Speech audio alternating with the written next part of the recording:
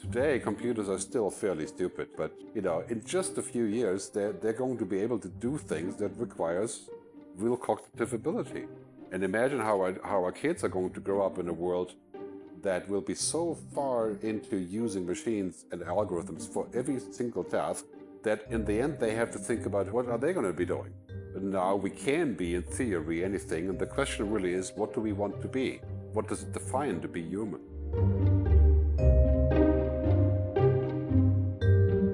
So who is in mission control in this digital era? Is it giant tech pulling the strings, creating future generations of dehumanized individuals? How do we hold on to our humanity in this age of rapid technological change? I'm Sarah Crowe, here at UNICEF's Office of Research in Innocenti in Florence.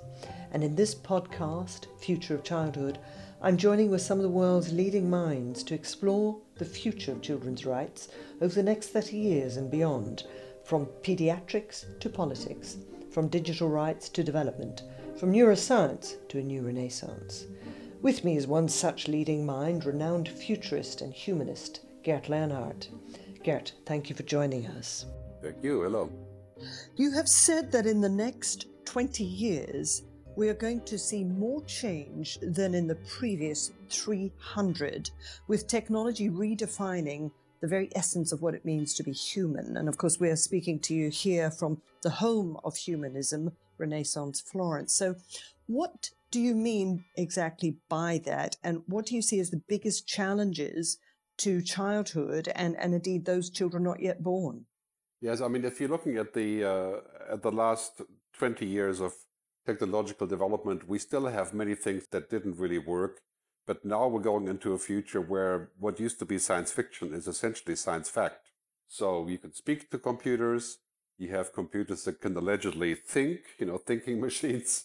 You have language translation. You have self-driving cars. So many of the restrictions that we had in the past are kind of falling away. And in 10 years, you can estimate that a computer has pretty much unlimited processing power. So we're looking at things like genetic engineering of humans, which is completely different than anything we've ever done in technology. So technology is now changing us rather than changing our environment. It actually changes us, our brain, our thinking, our culture, for example, social media, right? And it's actually going inside of us now, in our bloodstreams, nanobots, and all of these things.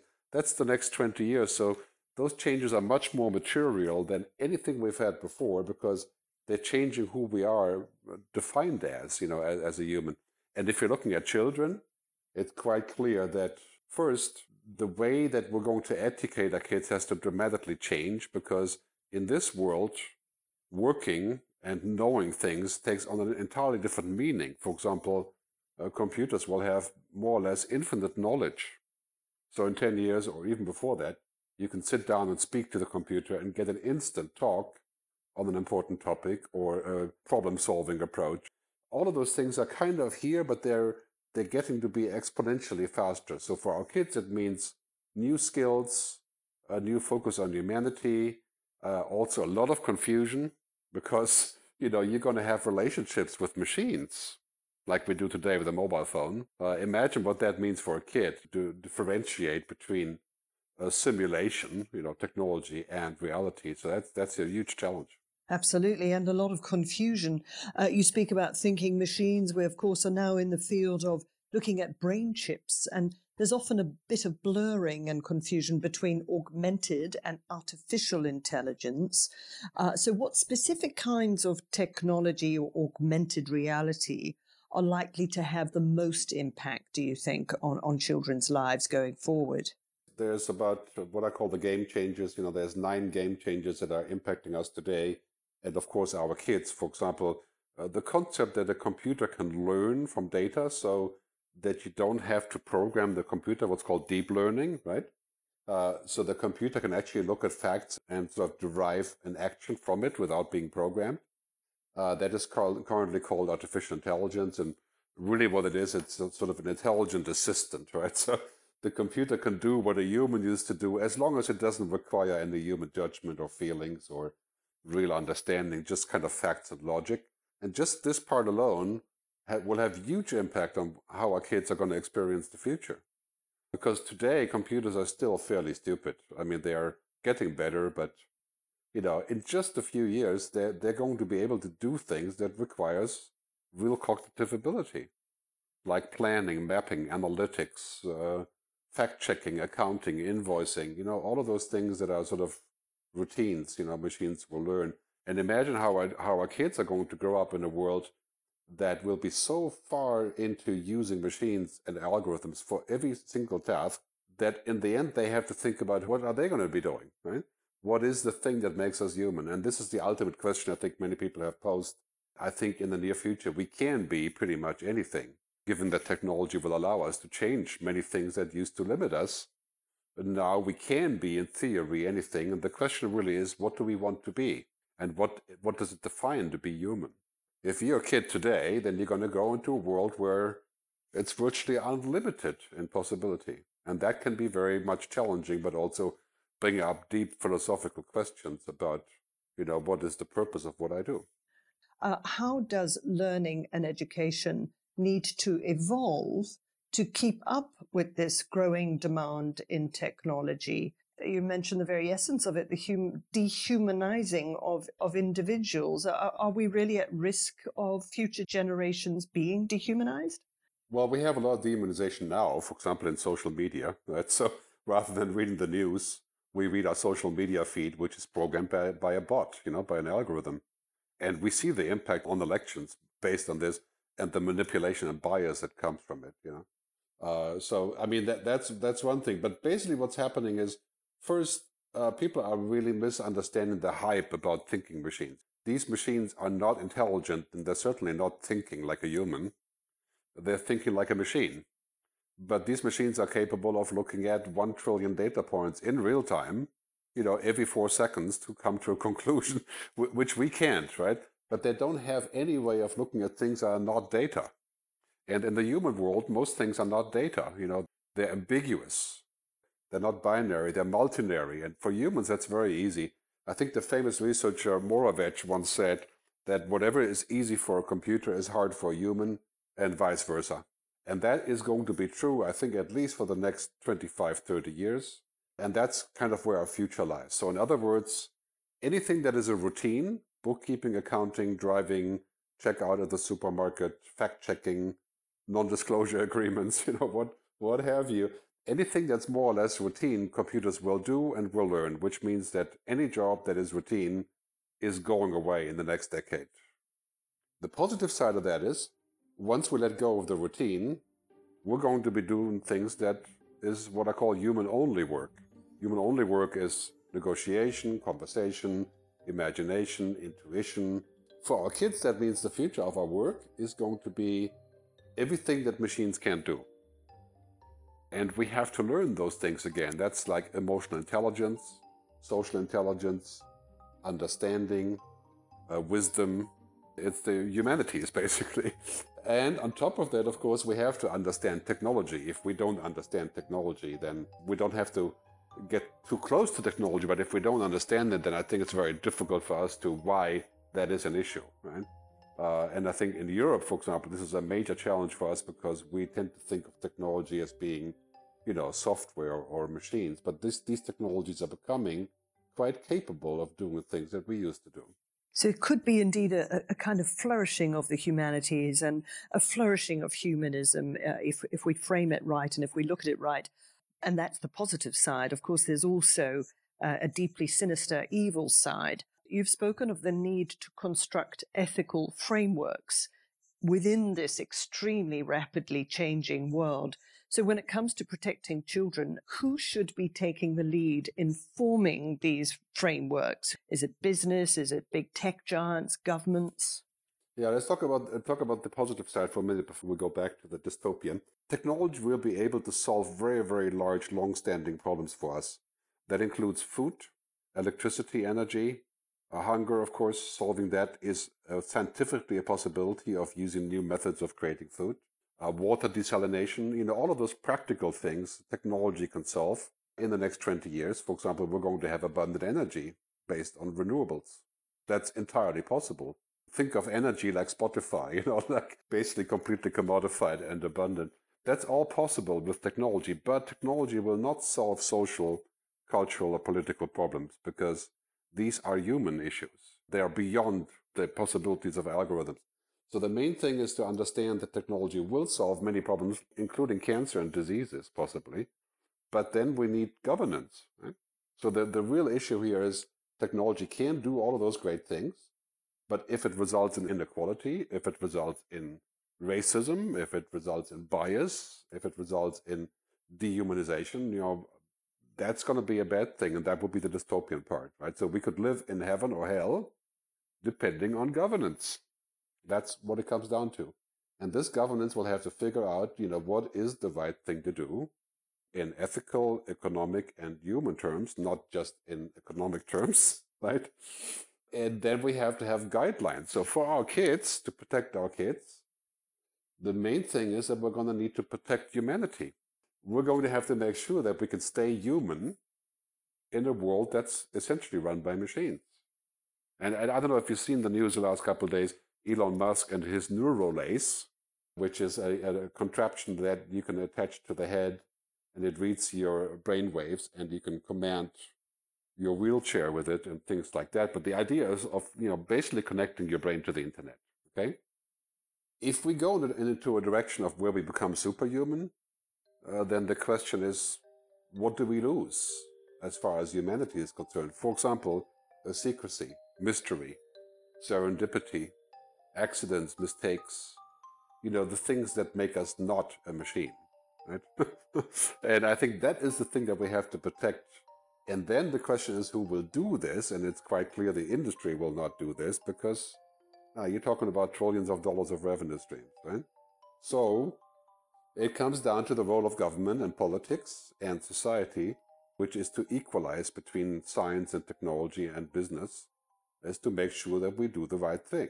And in my view, there's no other way than a global government of a sort, or what I call a digital ethics council, some sort of council of the wise people like ancient Greece or Italy for that matter, to put together sort of the guidelines of, what is the right thing to do. Let's look at it from the child's perspective. For instance, we know research done here at UNICEF Innocenti suggests that 70% of children are now online in one form or another. And indeed, 1 in 3 internet users are under 18. So, isn't it also that children and youth themselves are in mission control, especially when you look at this sort of growing digital literacy? They deal with face-enabled technology, face recognition tools, all of that world that they navigate. So how do they dodge the landmines? And aren't they also really in control themselves? Yeah, that's a good question. I think that quite clearly having lots of technology in our lives is the new normal. But I would question whether not being human or being superhuman should be the new normal. And again, the issue is really quite simple, especially for our kids. Today, if you're my age or our age, you're sort of coming from a background where you remember when there wasn't any internet. We actually remember what it was like to be offline. Our kids don't even know that anymore. So I think it's important for us to realize that in the near future, we can do anything with technology. I mean, it's unlimited. So the definition of what we want to be, which in my view is to be human, that is the ultimate goal. And if you're looking at a global sort of average of thinking, most people want to remain human, and they want to go on with the pursuit of happiness, and that's the sort of general ethics around the world, you could say. And the question is, are we going to be more happy because we have more technology? And the answer is no.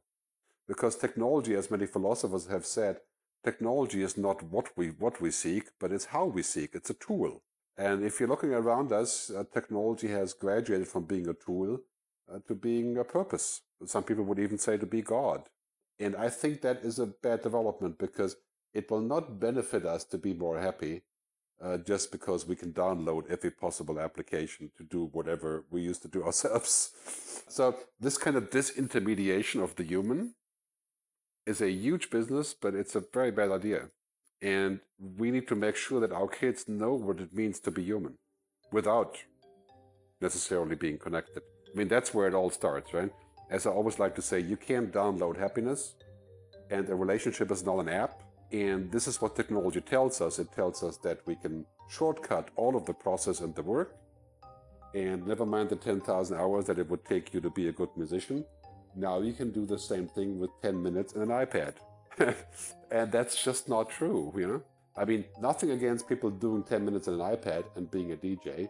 That's fun, but it's not the same thing. And so I think what we need to be sure of is that we tell stories and that we propagate what it really means to be human, not to be a simulation of human, which is what technology really is. I mean, if you're looking at social media, that is a simulation of social. It's not actually social. In many ways, you could say it's actually asocial. Anti-social media. Yeah, and of course, first of all, it's a huge business. And what has happened, if you're looking at Facebook, for example, Facebook makes $160 million of profit every single day. And how does it do that? It turns us and our kids into content, right? We are the fodder for Facebook. And not that it doesn't have any good things, it does, yeah. But somehow you have to say, well, what is our end of the bargain here? And have we been sort of instrumentalized? And this has nothing to do with being negative on technology. I'm not, most of my talks are about technology. But it has to do with saying, okay, at what point does it threaten our humanity? And what do we need to do to maintain it? For example, showing our children skills of interhuman relationships, reading between the lines, understanding people. And keep in mind that computers are amazing, but they are only simulations of our reality. They're tools and not the actual reality yet, at least. So is this what you mean by the potential ethics upgrade? Can you flesh out a bit more what you mean on the potential ethics upgrade? Well, I think it's, with anything that's really powerful and very cheap and potentially addictive, like technology, what we need is not to say yes or no, because that would be too easy. I mean, we allow alcohol, right? And that's a big drug, and we allow smoking for the most part, which is even a worse drug. But we don't outlaw it. We say, okay, if you have to smoke, you can do it here or there, but not here. And we have laws that say, okay, kids can't drink when they're 12 years old, and that makes sense. And with technology now, we have to have the same thing. We have to say, okay, we're going to genetically engineer this person in 20 years so we can avoid cancer. And if we can save one person's life with that, we have to do that, obviously. But on the flip side, we shouldn't say, well, now that we've got this amazing tool, why don't we build a super soldier? Or why don't we make it so that we can live 200 years, provided you have €1 million? And so this is a question of balance, not of overall yes or no. And the balance in society is always achieved through consensus, social contracts, social strategies, the way that we interact, norms, regulations, laws. And these are the laws that we need to devise in the future. And some of them will not be laws, they will just be social agreements. Like, for example, we have a social agreement about not using the mobile phone. In Italy, at least, when we're having dinner. Yeah, so we need to think about what that means and where we're going to go with this and how we're going to balance this. Because if we don't balance this, basically, technology is the biggest business ever invented in humanity. And everybody wants to live longer. If we don't watch out for that, then we are going to become machines. So yes, the potential ethics upgrade. Yes. Now it comes down to say, okay, what is our ethical position on this? And for that, it's not so easy to define intricate ethical positions, but it's quite easy to define top-level ethical agreements. And by the way, as the Dalai Lama said, ethics is more important than religion. Him being a religious leader, I think that's going in the same direction now. We have to define an ethic that serves all of humanity on a more or less global, regional, and of course local level. For example, we have pretty widespread agreement that it would not be wise to have weapons that can kill autonomously without human interference, like drones. So you have a drone flying, and instead of having a video operator, the drone has AI, and it decides a 4-year-old girl is a terrorist. And we have pretty much, except for 2 countries in the world, decided that this is a very bad idea. And this is not a practical decision. It works. as far as that can be called to work, right? It's doable. And then now we have decided it's probably not a good idea to do this, just like we have decided for nuclear non-proliferation treaties. It's not a good idea for everybody to have a bomb. And now we're sitting here, and there's three major topics. One is artificial intelligence and thinking machines. The second one is genetic engineering, human genome at CRISPR-Cas9, that whole discussion. And the third one is geoengineering, changing the weather and changing the structure of the world. And all of those scientific progress is just mind-boggling, like every other week, a major announcement. So if we want to get this right, we have to say, okay, what are our ethics about engineering the human body? And it doesn't help if Italy decides this, and then Germany decides that, and then China decides that, right? Sooner or later, this is a global issue. So that's why we need what I call the Council of the Wisdom. People who are paid, essentially, to think and propose on a global level and say, let's consider this before we start messing with the genome. Let's consider the implications and also what's called the externalities, the side effects that we haven't thought about. One of the things that we haven't probably thought enough and prepared enough for is children are navigating a space online and indeed often being used by military or recruited by military because of their extraordinary online skills and that gaming world where it is that augmented reality that they're playing in, and the modern warfare is in that digital space.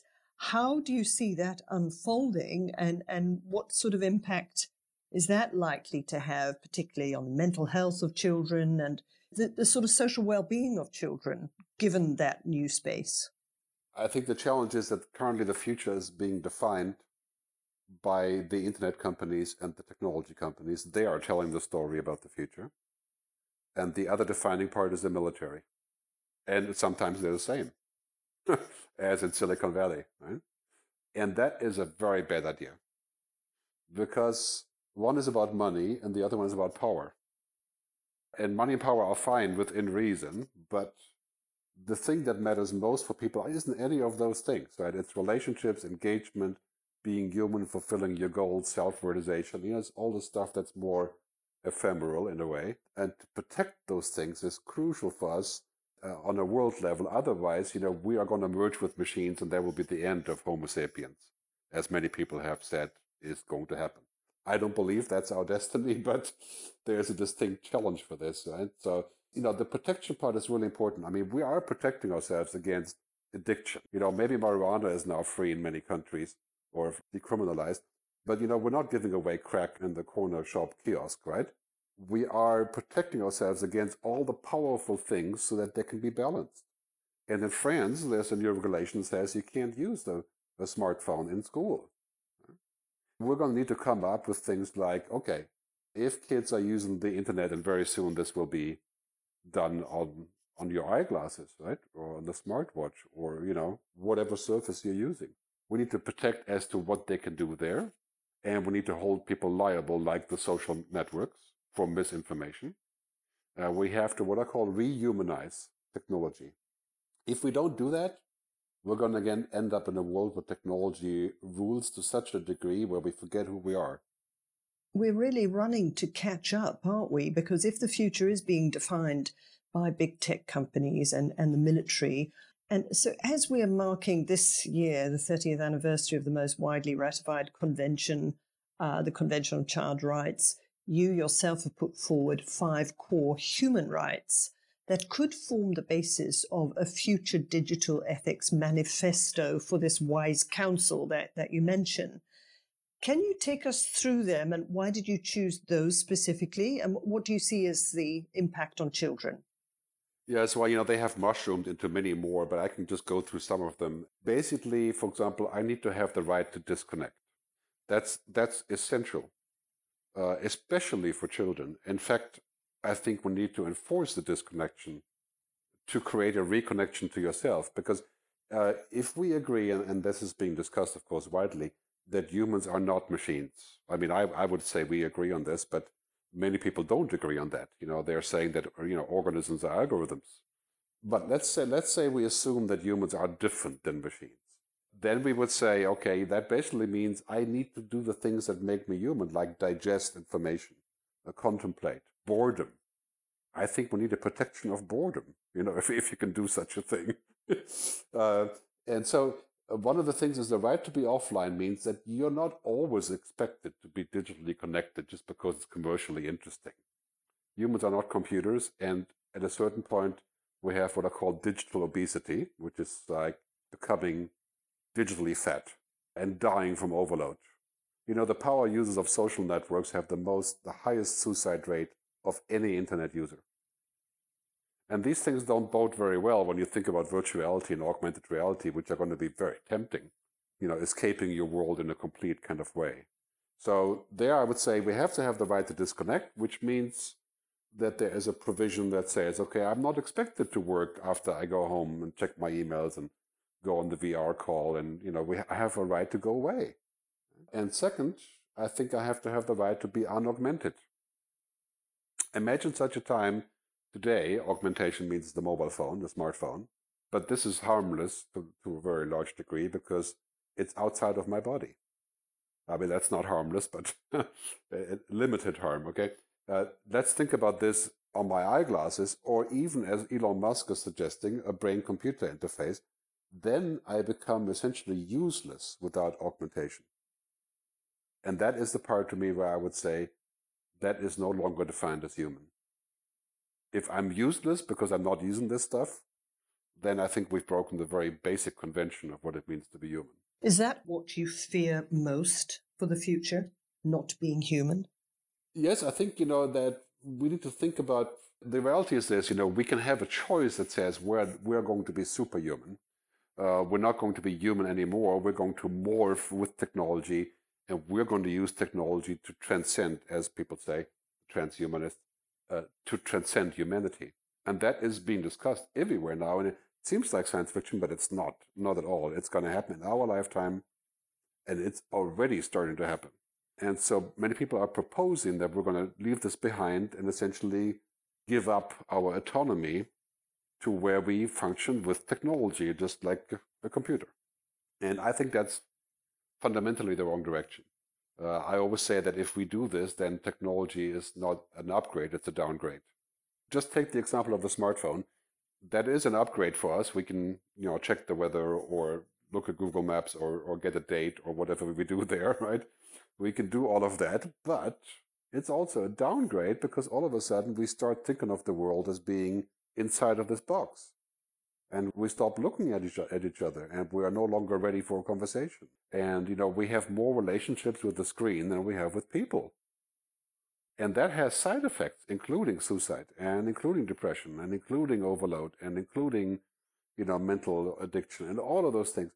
And so what needs to happen here is that we say, okay, we use this to our good, but we don't use it so much that it becomes the dominating force in our life. And to find that compromise is what we have to do. So in the future of childhood, what makes you most optimistic for this generation about to be born, or who will be within the next 20 years, that you say will be changing much faster than the last 300? Yeah, I think first of all, I always say we need to give humans more credit than we are currently doing.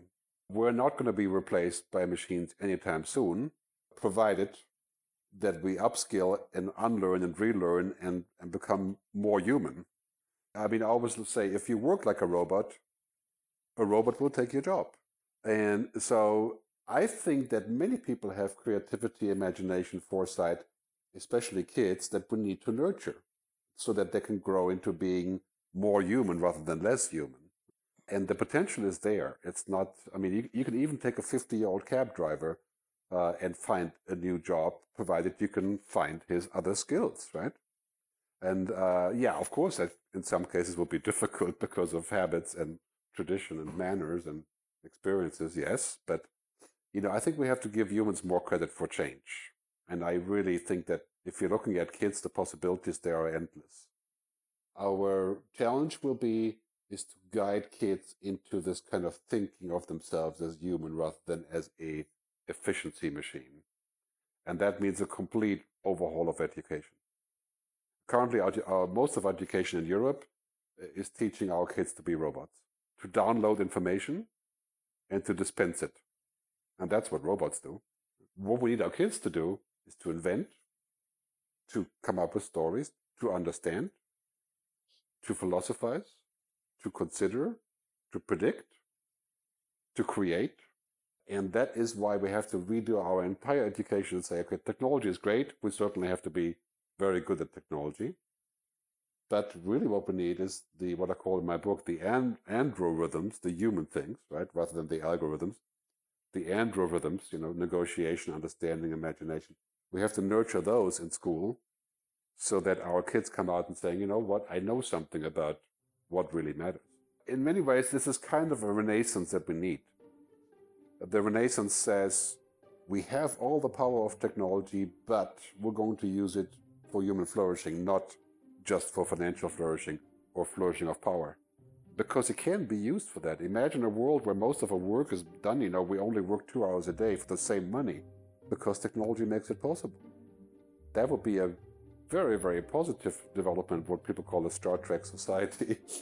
But the flip side could also happen, and this is really, I think, this is why it's so important that we come up with a consensus and a discussion about what we need. And also along with children and young people to have this flourishing of a renaissance, and what better place to do so and to end this riveting discussion with you than, of course, the Heart of Renaissance, Florence. Gerd Leonhard, thank you so very much for joining us. It's been a pleasure. Thank you. You're welcome.